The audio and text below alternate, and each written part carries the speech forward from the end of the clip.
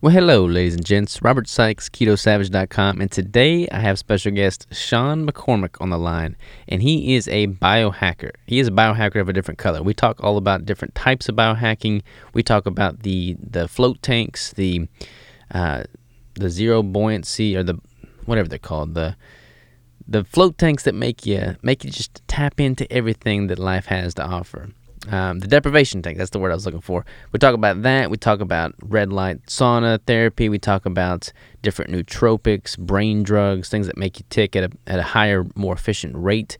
And we dive deep into psychedelics, a topic I know nothing about. But I'm an open-minded guy, and I feel like I learned quite a bit. So if you have any interest in psychedelics and all that has to offer, definitely stay tuned for this one because we dive deep into the subject matter. So, without further ado, sit back, relax, and enjoy the awesome conversation with Sean.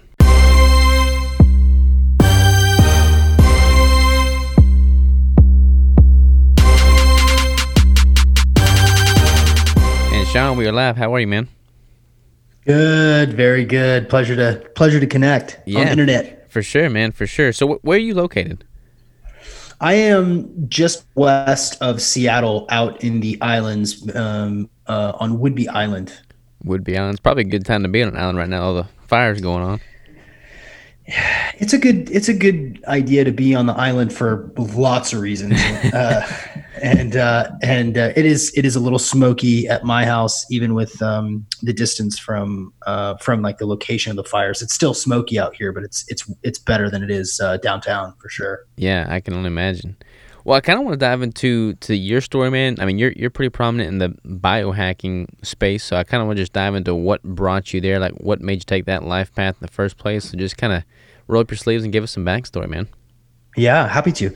So I started a flotation therapy center in 2012, which was the first float center in the city of Seattle since like 1984, and as I was getting into, so that's a whole other backstory, why the hell I got into float therapy, why that was the decision for me to leave my life as a 6-figure sales guy to go open an obscure service business. But, in the course of that time of making that transition out of a, sort of 9-to-5 desk jockey sort of life, I began to explore lots of different, human performance modalities, flotation therapy and cryotherapy and fasting. And that was around the same time that like On It really started to take off. And, I was still am a big Joe Rogan listener, and, experimented with nootropics, and we carried On It products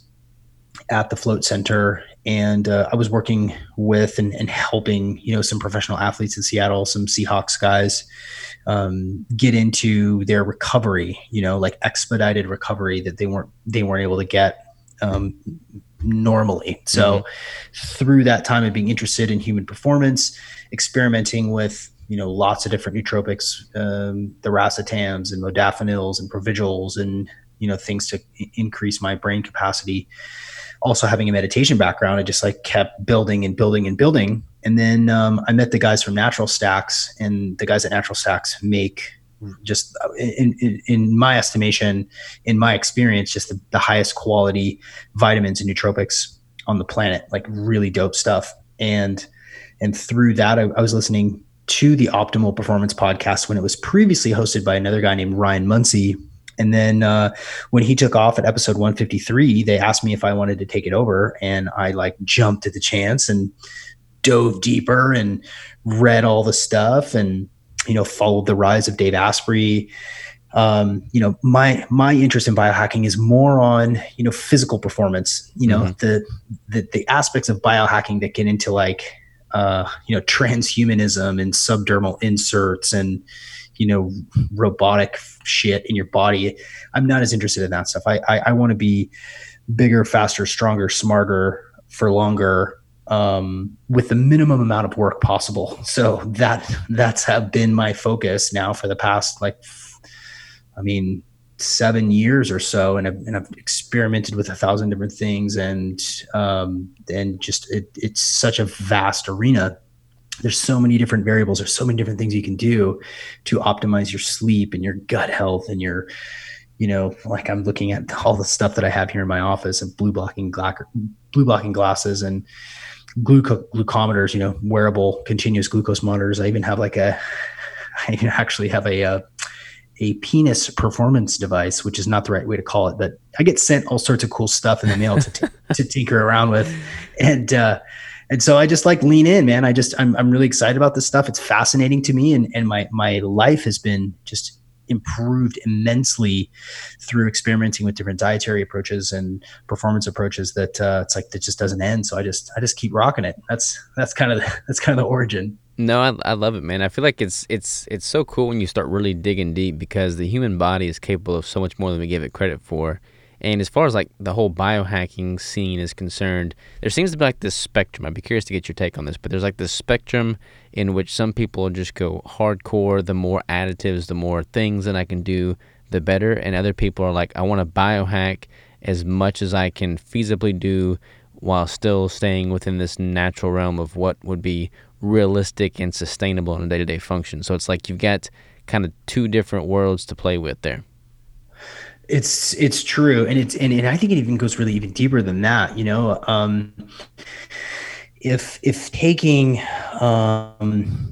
24,000 milligrams of vitamin C is going to do something for you, and it's organic ascorbic acid, and it's going to give you a detox that's incredible. Like, yeah, cool, I'm with that.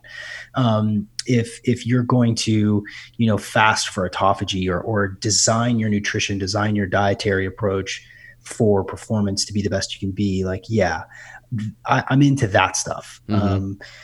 I'm not as interested, and I've gone away, much further away from the sort of synthesized nootropics, that I've mentioned previously, because I do want to be as clean. I want to run clean, and not so that I can wear a badge that says, I'm 100% natural, because it's not like a badge of honor for me. It's like I just want my body. I know what my body wants, and I've become, over time, just like I'm sure you are, you've become this canary in the coal mine, where like, oh man, I ate this thing and now I feel like shit, or I stayed up this too long, and now my sleep wasn't effective, and now I'm lousy today and my performance suffers. But even beyond, the consumables, that when it comes to exposing yourself, the external environment is another variable when you're considering biohacking. So, reducing EMF inside your house is something that a lot of people kind of don't really think about, don't really care about. Like, they know what 5G is, it means that they can, download movies faster. Mm-hmm. But they don't understand where 5G goes and what the point is, and just how radiating they are, how detrimental that can be to their physical body. So my approach, the stuff that I gravitate towards, is less is more. Fine tune and track when you can, as long as you don't obsess over the numbers. And if you are tracking, and now that's micros, macros, that's heart rate variability, wearables, like, do that stuff, but only if it's going to actually change your behavior. I think a lot of people want shortcuts, and even the term biohacking sort of implies this shortcut, sort of cheaper, more more like just kind of cheap, like cheating a little bit. Yeah. And a natural cheat, to me, is not eating before 1 o'clock. That, to me, like, that's more effective than understanding how many steps I took in the day. So yeah, I think you're right. There's definitely a spectrum of how people approach their performance, and the biohacking realm it's grown and exploded over the last decade. So it's interesting to see, like, how people kind of find their niche. Yeah, 100%, man. So you got started initially with these, sensory deprivation tanks, and I've taken a keen interest in those. I've never done one yet, but I've been wanting to, and I found a location not far from me that offers it. So, like, what got you into that, man? Like, that's a very hot thing right now. I feel like there's sensory deprivation tanks popping up all over the place, and Rogan talks about them all the time. And I want to jump in one, but what got you excited about that? Yeah. So I've meditated since I was a kid. My folks taught me transcendental meditation, or TM as it's called, when I was 12, Mm-hmm. and that's just because I couldn't sit still. I couldn't sit still for a moment. Like I probably had ADHD. I probably would have qualified for it. My folks got me tested, and they didn't, decided not to put me on medications and stuff. But me having this reference point for meditation, having understood, through my teenage years and into college, that there is a massive benefit from the inside, spiritual benefit, a calming benefit, a focus benefit. Just this, it's this meta practice that helps everything. Much like sleep and exercise. Mm-hmm. So I had this reference point for, chilling out's good, relaxing is good, focusing on your breath is good. These are all things that we should be doing. And during, after my, college years and into my sort of mid 20s, I sort of really focused in on my meditation practice, just to kind of counteract the, 9 to 5 career guy that I had become. And it kept coming up in reference to meditation was that sensory deprivation tanks provide you with a similar effect that mindfulness meditation does. And so um, I was just super curious about it, and I like weird shit. I mean, I like psychedelics.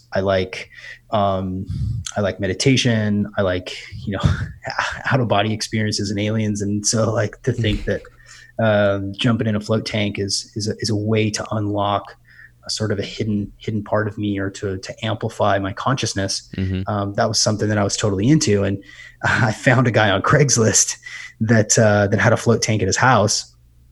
And I went during a work day one day, and at my lunch break, and floated at this dude's house and had this life changing experience. Like the first time, it really did change my life. It affected me in a really deep way. And then from then, I just sort of forgot about it. It kind of took me a long time to process what had happened, the experience that I had. And then, as I was, thinking about how I wanted to live my life with the help of my then girlfriend, now wife, what do we want to do? Do we want to start businesses? I'd never started a business. I'd never taken a business course, had zero experience in business or marketing or anything like that. But I couldn't leave this alone. I was just fascinated by it. And when I started down the process of researching what it would take to open a float center, I started to do some Google analytics for, are people searching for this online? Do people need it? Do people want it? Is there a market for it? And in Seattle, where there's 4 million people, for sure people wanted it. And so, I followed the breadcrumbs. I did my homework. I saved my money and bootstrapped this business that kind of aligned the things that I found most important, which was, deep experiences, consciousness, recovery, depth of awareness of the self, and then just like took a calculated roll of the dice, and opened in 2012.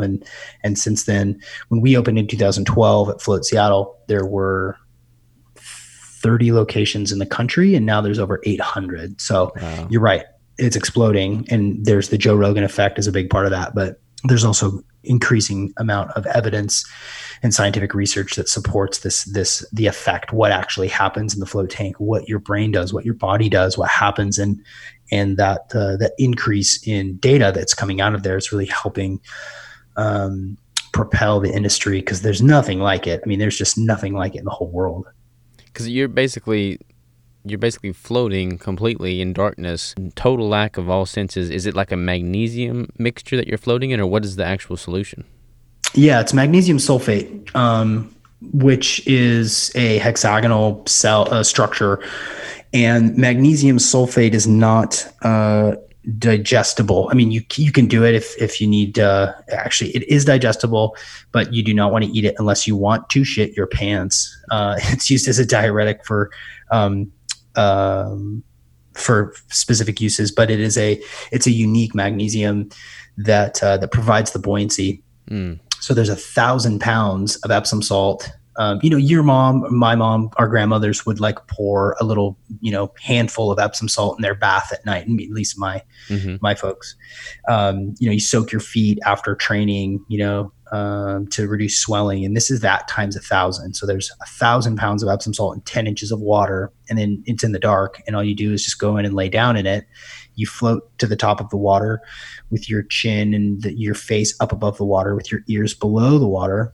And it's saltier than the Dead Sea. It's saltier than the Great Salt Lake. And so it provides that buoyancy. And then your body absorbs that magnesium through your skin. And what that does is it lubricates the synovial fluid in your joints. So it, decreases jimmy leg and arthritis and inflammation, helps you relax, increases circulation, and also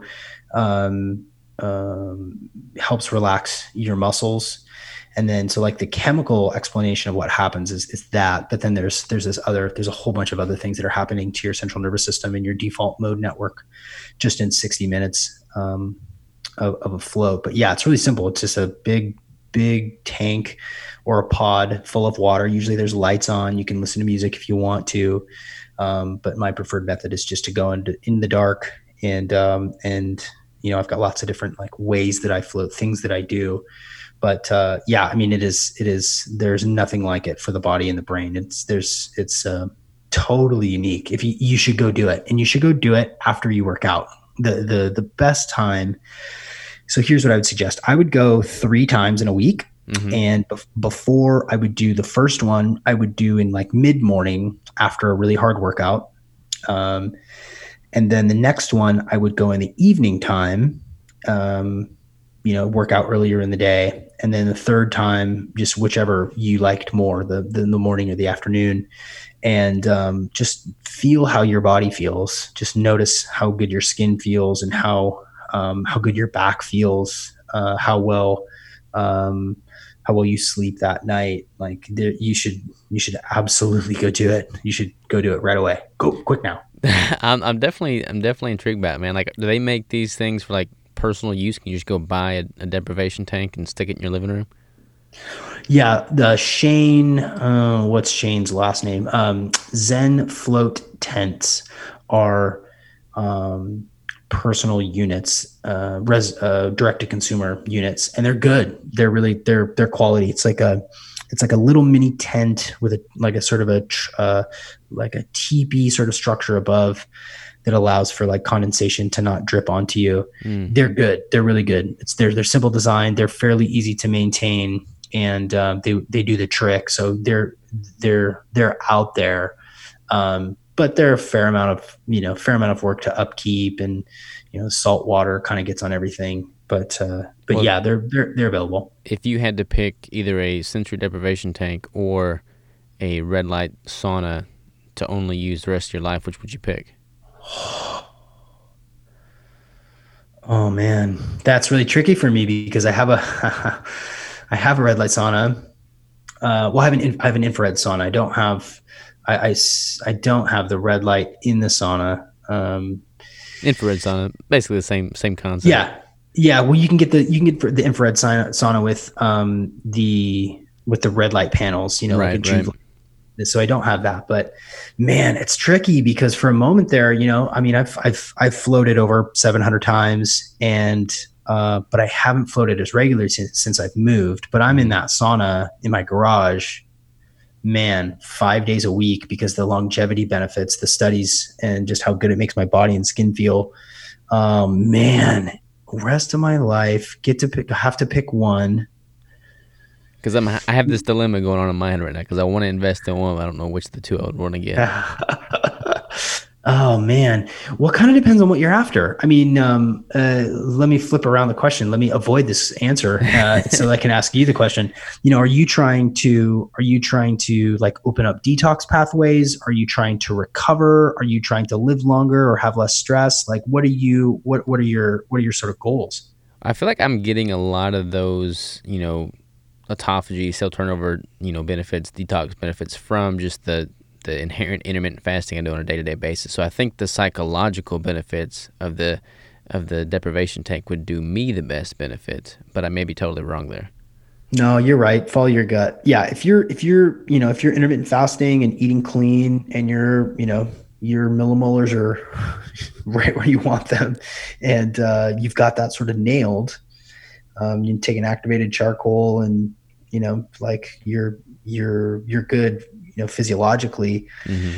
The life improvement benefits are much more vast. Like experientially, your having a float tank is going to be much more effective. You're gonna feel calmer. You're gonna be thinking deeper. You're gonna be recovering better. So I think for you, based on what you said, I think a float tank would be better because um, it just changes you. It opens up a door to yourself that didn't exist before, and um, having something that is that reliable to help you reduce your stress it's a game changer. That's that's the uh, that's the big thing that most of us are not awesome at, Mm-hmm. stress management.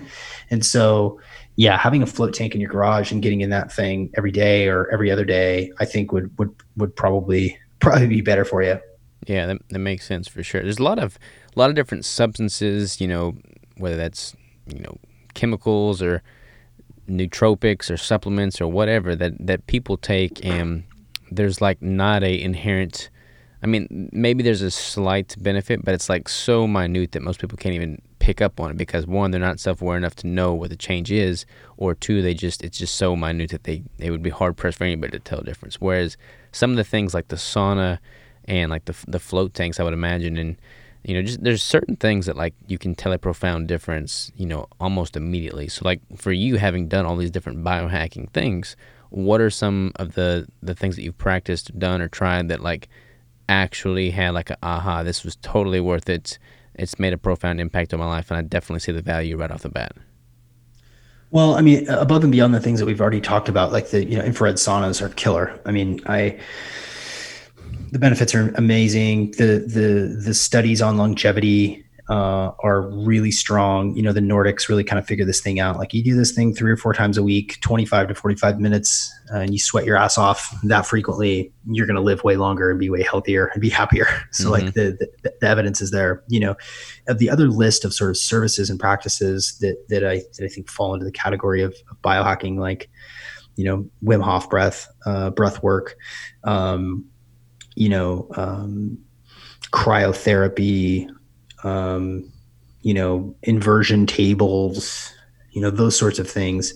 Um, the things that I like they're immediately noticeable. Like cryo's cool. I like cryo a lot, and cryo. I mean, thermogenesis is a big deal. So if you don't have a cold plunge or don't you've never tried it before, if you've never taken a single cold shower, start there, right? Like begin by having a normal lukewarm shower, and then at the very end turn it really cold and Mm-hmm. breathe deeply so that you're not turning on excitation in your body, so your central nervous system isn't going into that thing. So Right, right.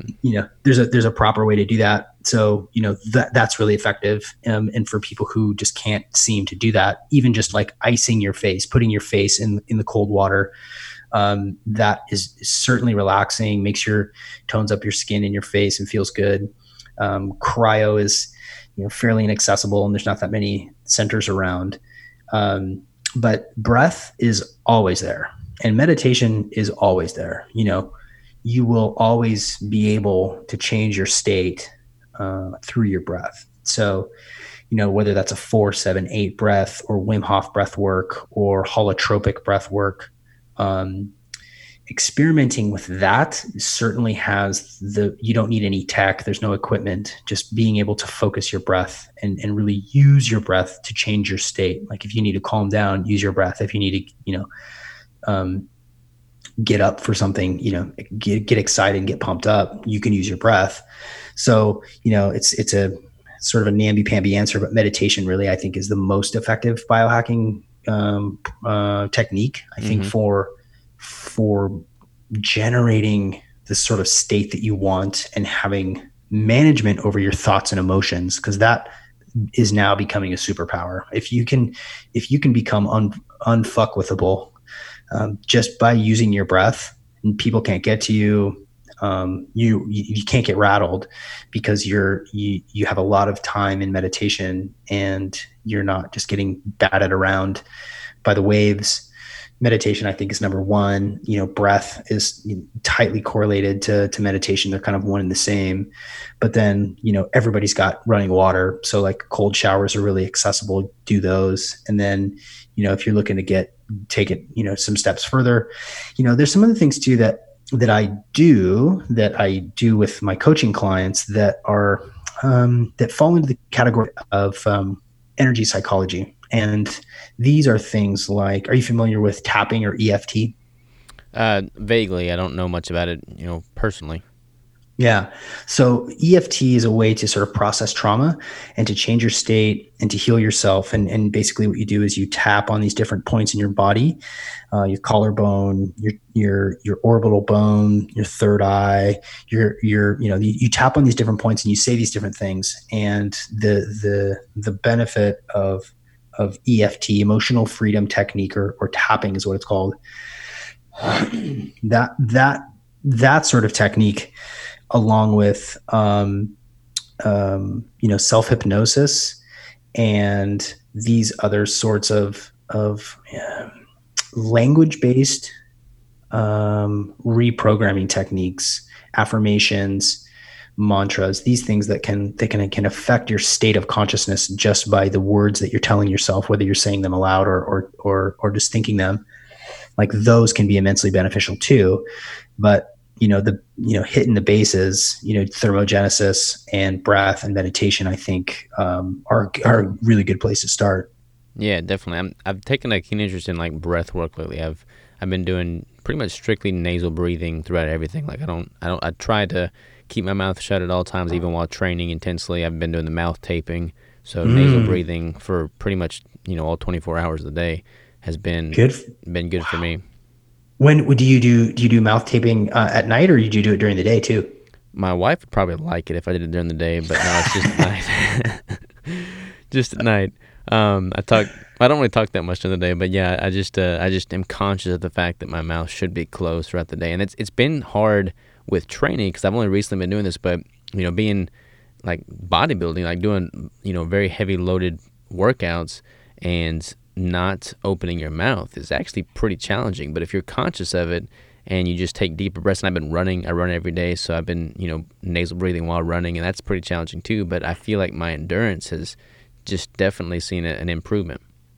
That's awesome. Oh, that's so cool. Yeah, that's not an easy thing to do. I went on a hike yesterday with my family, and there was like a 400-foot elevation, which is not that big of a difference. It's not crazy a change in elevation, but it's up there. Mm-hmm. And I was focusing on mouth breathing, or on focusing on mouth breathing. I was focusing on nasal breathing, Mm-hmm. and my vagal nerve is not tuned up the way it should be. It's something that I do, but I'm not really diligent about. And it was hard for me. I mean, it was hard because my kids wanted to talk and, during the hike and stuff like that. So I have to I don't want to ignore my kids. So I'm talking to them and my mouth is open, but that is a huge skill to have. And everything I've heard about people who really take it really seriously is that it's just like endurance, vascularity, the ability to do longer periods of exercise and work is huge. It's funny. If you look back toward the Weston A. Price Foundation, when you look at what keeping your mouth open, being a mouth breather as a kid, and how bad that screws you over, using a binky for your kids in their younger years can really screw with their mouth shape and their skull shape and their later breathing in later in life. And that idea of mewing, which is to keep your mouth shut and pressing your tongue up against the roof of your mouth and breathing through your nose, it's something that I harp on my kids on all the time, because when you keep your mouth open and you're slack jawed, my grandma always said, if she caught me with my mouth hanging open, she said, "Hey, close your mouth. You're catching flies." Yeah. It's funny because it has like a profound impact, man. Like I've only been doing it for like a week now consistently. I've already been able to tell like an actual tangible benefit from it. And that's like, if I can just continue to do that for the rest of my life, that compounded over time, it's like, that gets me excited. Yeah, and it's free, right? It's Yeah. like you don't have to buy new equipment. Just shut your damn mouth, man. I Exactly. I did an episode with PJ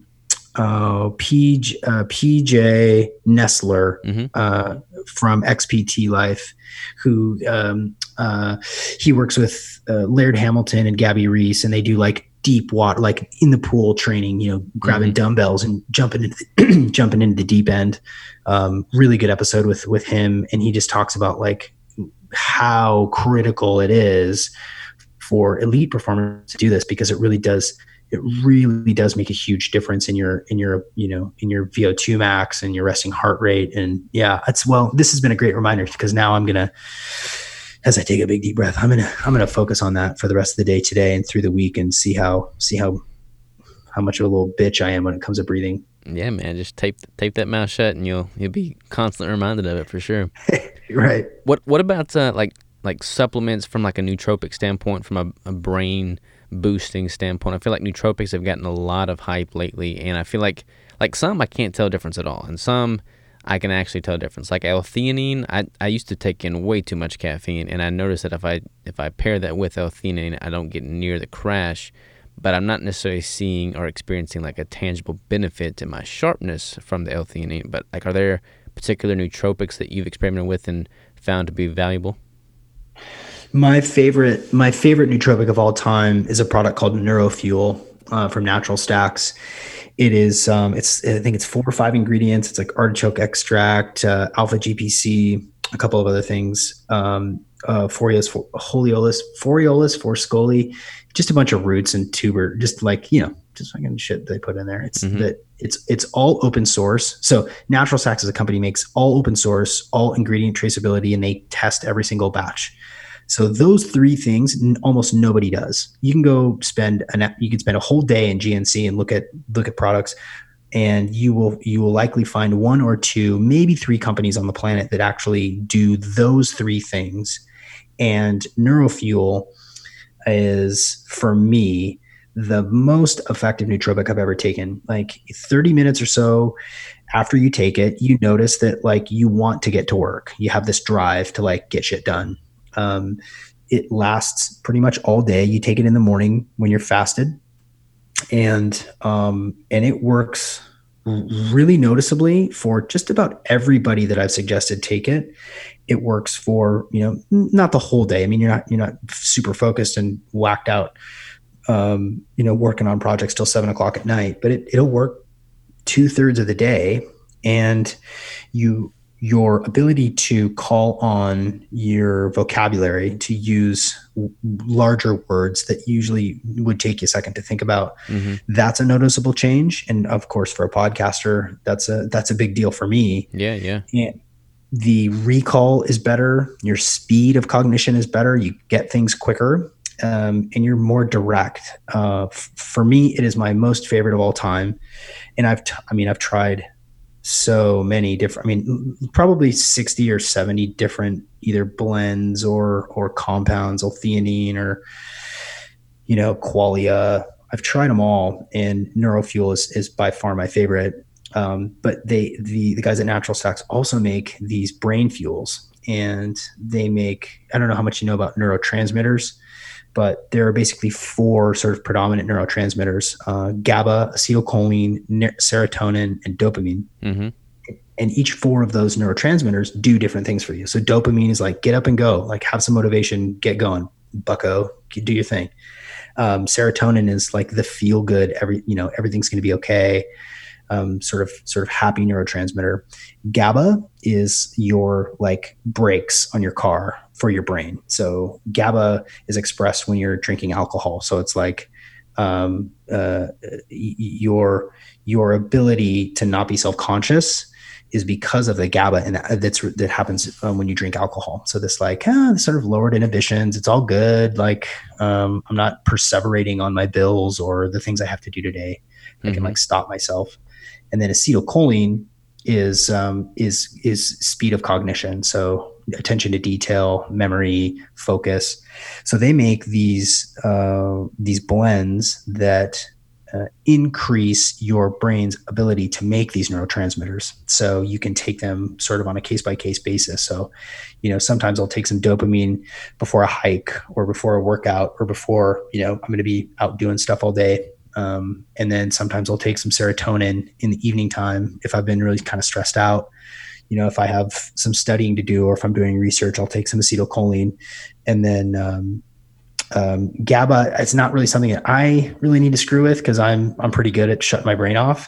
But you can actually go and see which neurotransmitters you are dominant or deficient in if you go take what's called the Braverman test. It's a really long questionnaire that helps you determine which neurotransmitters you're dominant in and deficient in. And it's really fascinating because, if you are dopamine dominant, which I am, get up and go.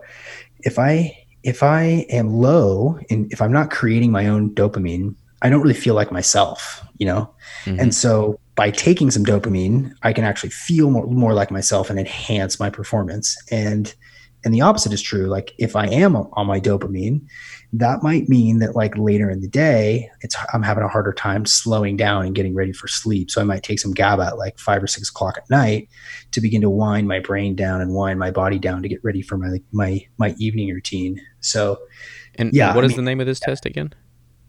The Braverman test. The Braverman test. Is it just like braverman.com or something?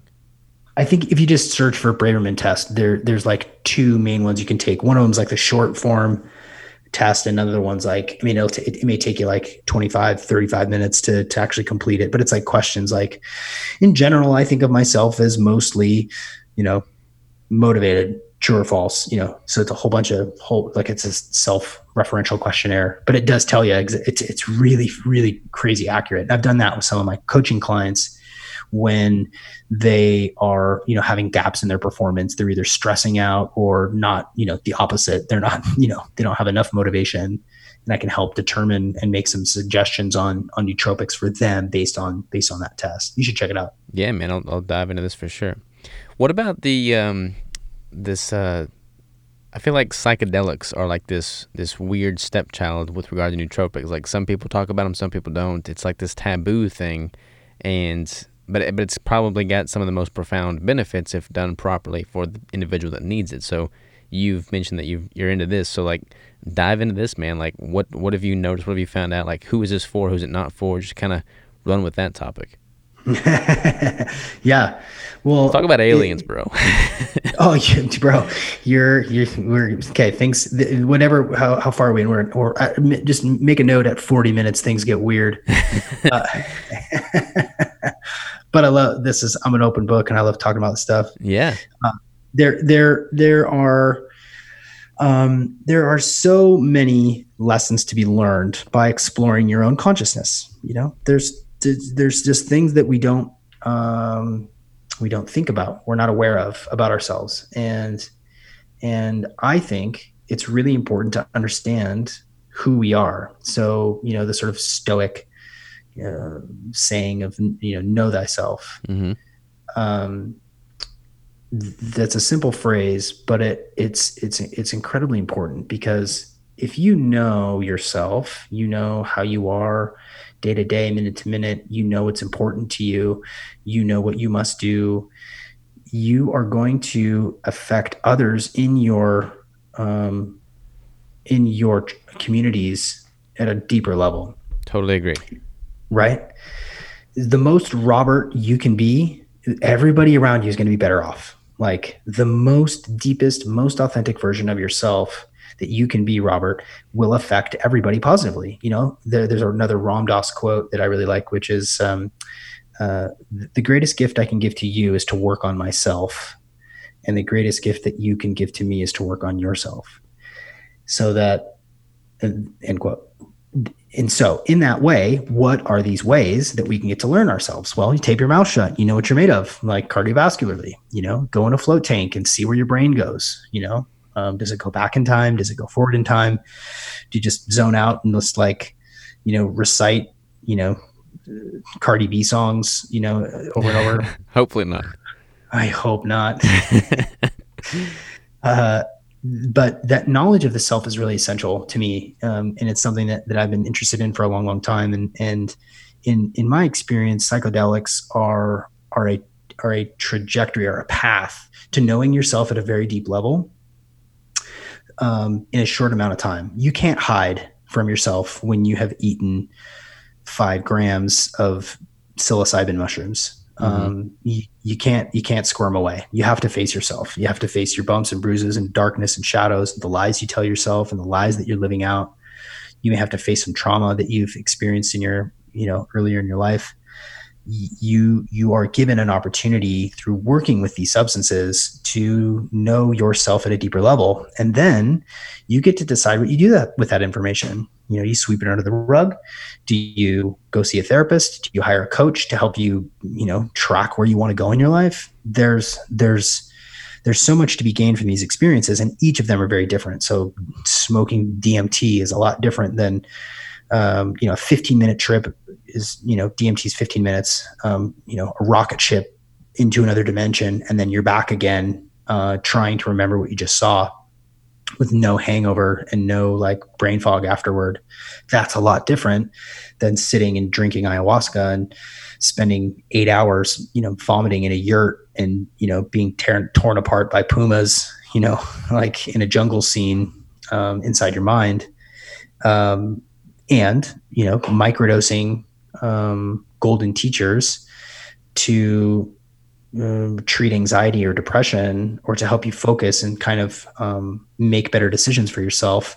That's a lot different. So there's these different applications to help you uncover the layers of the onion that you are hiding underneath, because culture and because what your mama told you growing up, and what your freshman football coach said to you once, that's just like still fucking echoing in your brain. Like, being told you're too fucking slow, McCormick, Mm-hmm. like at 15, it bugged me. And like, I went on to go play, college sports, but like I had a bone to pick with that one comment at 15. And, how many of those comments are still resonating from us, for each of us, from things that we don't even realize are bugging us, that really kind of shape the way that we see ourselves. And working with psychedelics in a meaningful way, not just like in your buddy's basement,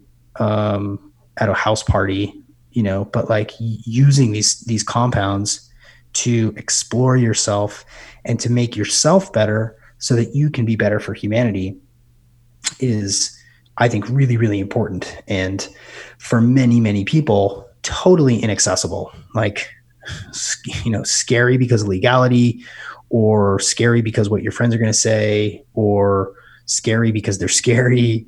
And I just happen to have the luxury, I guess, privilege. I don't know if it's a luxury or a privilege, because I've opted into this, but I've been interested in this stuff since like the year 2000 in college. Mm-hmm. And I've experimented and uncorked these different pathways and been really diligent about it and stuck with it. And it's made my life like heaven on earth. I'm a really happy person, and I get to make money doing things I love to do, because I kind of know myself, and I know what I want, and I know what my goals are, and I know what's important to me. And so, there's a reason why they're really popular. And, the work of MAPS, the Multidisciplinary Association for Psychedelic Studies, they're in phase 3 trials for MDMA assisted psychotherapy. Molly, take Molly and talk to a shrink. Like, that will change your life. Mm-hmm. Like, it will change your life. It does. And so what I think is, in the next, hopefully 5 years, not 10 years, they're legal in Oregon. Psilocybin mushrooms are.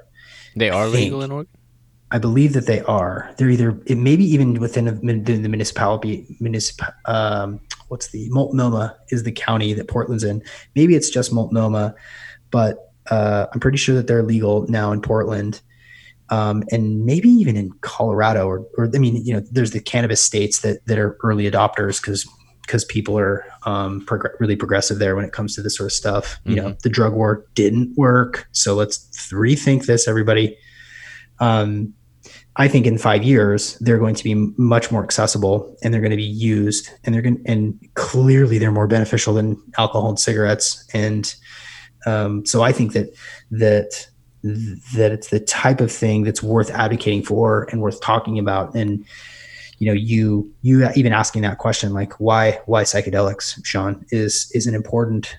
It's important, I think, because it begins the conversation and adds perspective. There's going to be thousands of people that have not heard this opinion yet, and so I encourage people to do research and be curious. And obviously, disclaimer: only consume psychedelic substances where they are legal. Period. Yeah, so on that, like I've never had a psychedelic trip by any means, but I consider myself pretty open minded, and I fully accept the fact that we do not know everything. And there, I have no doubt that there is definitely a demographic that can benefit tremendously from this. My thing is, or my question is, I guess, is there any downside to short circuiting that system, so to speak, and cutting corners? I don't know if it's cutting corners or hacking, I guess, but I think we're all within the realms of biohacking here, so this is a fair conversation. But like me personally, I'm very drawn to like doing hard things. I'm drawn to things that most people take no interest in because it'll be years before they see the fruits of their labor. So like I hear psychedelics as a way to, short circuit your system, truly figure out who you are, and, be honest with yourself. And I feel like having utmost sense of self-awareness is so totally key. But my question would be, is there any downfall to rewiring your system, or not rewiring, but like figuring out what your wiring is through that method versus a possibly more likely longer drawn out version of self-discovery? Good question. I think that and I don't want to be life coachy on you, but sometimes I can't help it. The terminology that you're using to kind of talk about the psychedelic experiences is like would you say like short circuiting? Yeah, and I'm probably not using the right terminology because I'm not super educated in Totally this matter. okay. No, it's no biggie. It's no biggie. But I think that the thinking about it in that way, we've all seen this is your brain, and then they crack an egg and fry it in a skillet, and then they say this is your brain on drugs. And it's like, well, that's not true. And what DARE taught us, I came up in the DARE program. In fact, I read my DARE essay in front of the school in 6th grade, and I was really damn proud of. Mm-hmm. Heroin's not the same as cannabis, and mescaline is not the same as meth. And when it comes to the use of these compounds that have been used by traditional tribes and communities, nations across the world, as far back as recorded time goes, you go back to ancient Greece, and they were taking soma. You go to the steppe in Mongolia, and they were taking Amanita muscaria mushrooms in the wintertime. You go down into Peru, and they're doing ayahuasca. Friggin' pumas will eat a fermented papaya and trip out, up in the canopy. Like we are drawn to these altered states of consciousness. Because they teach us something. And when you engage with these substances, you're adding something to your own chemistry that you already have. So we make DMT, we make tryptamines, we have these compounds inside of our body. And when you introduce something that enhances what we already are, and that's the way to think of it, right? Terrence McKenna, talks about like we are drugs.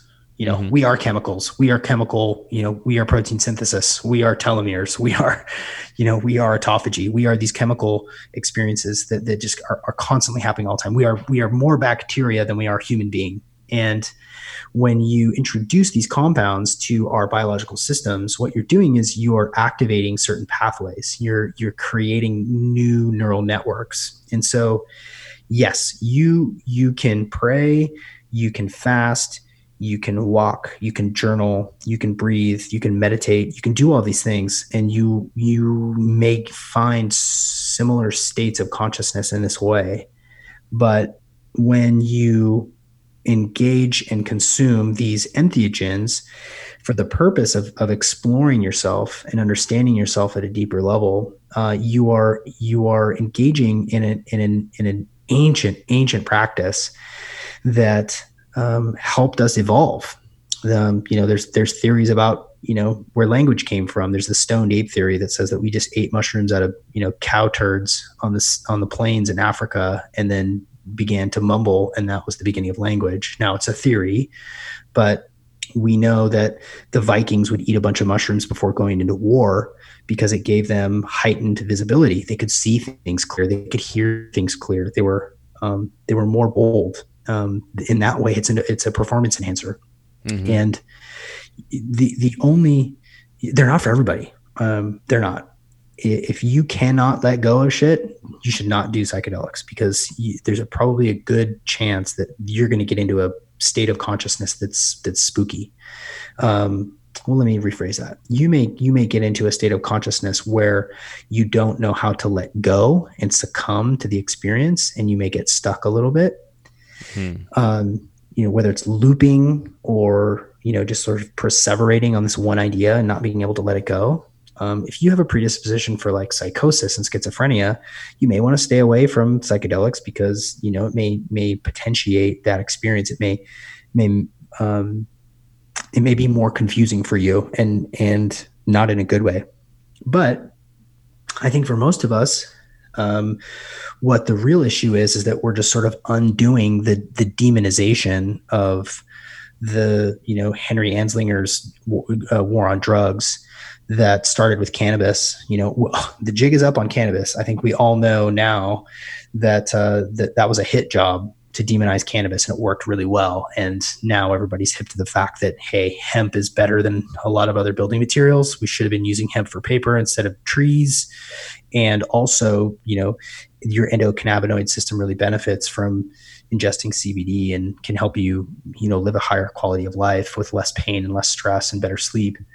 So I think that we are at the beginning of a psychedelic resurgency that we will be experiencing over the next, decades and decades, where we will get more in touch with nature, and we will get more in touch with these compounds that have something to teach us, that have something to add to our life. And at the same time, be skeptical. Don't take my word for it. Do the research. Go to read trip reports and read Terrence McKenna books. Listen to my podcast and comb through some of the psychedelic conversations that I've been having over the last couple of years with ayahuasca shaman and people. Paul Austin from Third Wave. These are all obscure references, but maybe people will hear this and want to dig deeper. But yeah, take caution and be careful, and also stay open. Yeah, I think that's good advice for sure. Is there like any ideal candidate, or I guess like when it comes to what people plan on experimenting with, is there like any general good ideas? Like if you've never done anything, you probably don't want to go straight to DMT, I'm assuming, right? Yeah, probably not. Yeah. Start off slow. Yeah, I would not go around licking toads if you've never never gotten high before. Yeah, cannabis is an easy is a natural pathway. That's low hanging fruit. A tiny little hit off of a vape pen, to just sort of dip your toe into the water of what it feels like to have a little bit of a high, to have a little bit of a trip, is a good idea. I think you've got to consider kind of what you're after, right? If you're looking to chill out, cannabis, a indica, heavy indica is a good idea. A 5 gram or a 5 milligram edible and a movie is a good idea, or a 10 milligram edible and a float tank is a really good idea. If you're looking to heal trauma, and your heart chakra is like calcified and you can't open up and you don't know why you can't connect with people, like you should do some Molly. Here's a caveat: only participate in psychedelic substances if and when they are legal in your jurisdiction. Um, if you need Good to open disclaimer. up your yeah, if you need to open up your third eye, if you need to go deep and you have some healing to do, go to Peru and go spend a week in the jungle doing ayahuasca and really exploring the depths of your darkness and your consciousness with the help of a shaman who's trained for 35 years to help people like you like understand yourselves better. But I think it's like the type of I'm advocating for this because I know how much they help, and I haven't been involved with lots of different things in different ceremonies. I work with these things, and when I say that, I mean that I use them with people. I use them in circumstances to help people grow, Mm-hmm. and I take it really seriously. And so I think again, just like be skeptical, but be open to it, because it's not going away. It's going to continue. It's going to continue to expand, and you're going to keep hearing about this stuff. Yeah, I believe it, man. And I think there's just so many. There's the route that mainstream society has taken thus far to try and heal and recover from whatever issues people are dealing with has oftentimes done so much more harm than good. Like there's a lot of negative going on right now, and I feel like if this, while maybe it's not the standard of care, if this is a healthier alternative to the damage that's been done with the standard of care in certain aspects, then I feel like people should be open to that. Yeah, yeah, yes, yeah. Allopathic medicine is not working for us anymore. Don't don't uh, don't mask depression with a pill. I mean, in certain circumstances, pharmacology is really effective, but the reason that you're depressed is not because you need a pill. The reason that you're depressed is because you're not living the life that you want. You have to pretend every single day, and the relationships you're in are terrible, and you're stagnant and overweight. Like, that's why you're depressed. It's not because you're missing some sort of pill that's going to make that go away. You have to change your behaviors. You have to change your state of mind. And in allopathic medicine's approach to just like diagnose and then prescribe is just, it's ruining people. It's ruining their brains. It's ruining their bodies. It's ruining their ability to think for themselves. I mean, I haven't drank tap water. I don't know why this is coming up, but I haven't drank fucking tap water in like 15 years, because I read a long, long time ago that the fluoride in the water like calcifies your pineal gland and makes you dull. And I do not want to be dull. So I collect water from an artesian spring, and that's how I get my water. And that's evolved over the years. But I think that when the veil of reality, when your gut intuition says, "Hey, this ain't right. This doesn't seem right. I don't want to do this." Like, trust that, because we have come to accept being flabby and tired and entertained by Netflix for 4 hours a night Mm-hmm. as life. That that's where we're at. Like, we've come to accept that this is our life and this is what we do. We work at a job we don't like to buy shit that we don't need, to serve a lifestyle that we don't want and don't care about. And until you begin to ask those big questions about what you really want, where you want to go, what you want to do, there's lots of different inroads. Like, tape your goddamn mouth shut. Like, stop eating carbs. Like, don't eat sugar and flour for a week, and your life will change. Like, that is, and that, Robert. Mm-hmm. Like, I know that your listeners know that. But what they might not know is that the media that they're exposing themselves to, sporadically throughout the day on their phone, and then at night, and that's like commercials during the basketball game, or Facebook ads, is really fucking with them. And the habits that they have, biting their fingernails, sitting, thinking negative thoughts about themselves every day, like that stuff goes unchecked. And then you wake up at 50 and you're fat and unhappy, and you're thinking, is this what my life was? Is this what it was supposed to be? Is this where I'm at? And I say, fuck no, absolutely not. Like, no. And you have to check that stuff. I created a protocol called the full moon reset, where it's a half sidereal cycle. So this is from a new moon, which is no moon, where you can't see the moon in the sky, to a Mm-hmm. full moon. It's 15 to 17 days. And in that 15 to 17 days, you abstain from drugs and alcohol and media in basically four categories. So there's what you consume. So you clean up your diet, what you eat, what you drink. There's the media that you consume, like what messages are you being exposed to on a day in, day out basis that's screwing with you. And then there's the habits that you have. So this is like, do you watch porn? You should stop, like, for 15 days. Just quit it. And then what is your mentality? Are you what stories do you tell yourself? Like, you're not good enough, or this will never work, or you're not talented enough to start your own podcast, or no, you're not strong enough to be able to go, do a boot camp workout. So when you abstain from those things, when you put those things in check for 15 to 17 days during the full moon reset, you feel like a kid again. Like, you feel like you did before the culture started to squash all of your light out of you. And when you do this, you go back to your normal life, when you're not doing these abstinence protocols, then you are more cognizant of the things that you do. You may be less likely to light up a cigarette after you've taken 17 days off. You may be less likely to eat a donut, or have a big giant bowl of pasta, after this time period. So I think that we have to have tools. We have to have a increased awareness, so that we can expand our concept of self. Because if you get better, Robert, if I get better, if Timmy and Tommy and Joey and Hector and Jessica all get a little bit better, like, rising tides raise all ships. We all get a little bit better together, and then the world becomes a better place.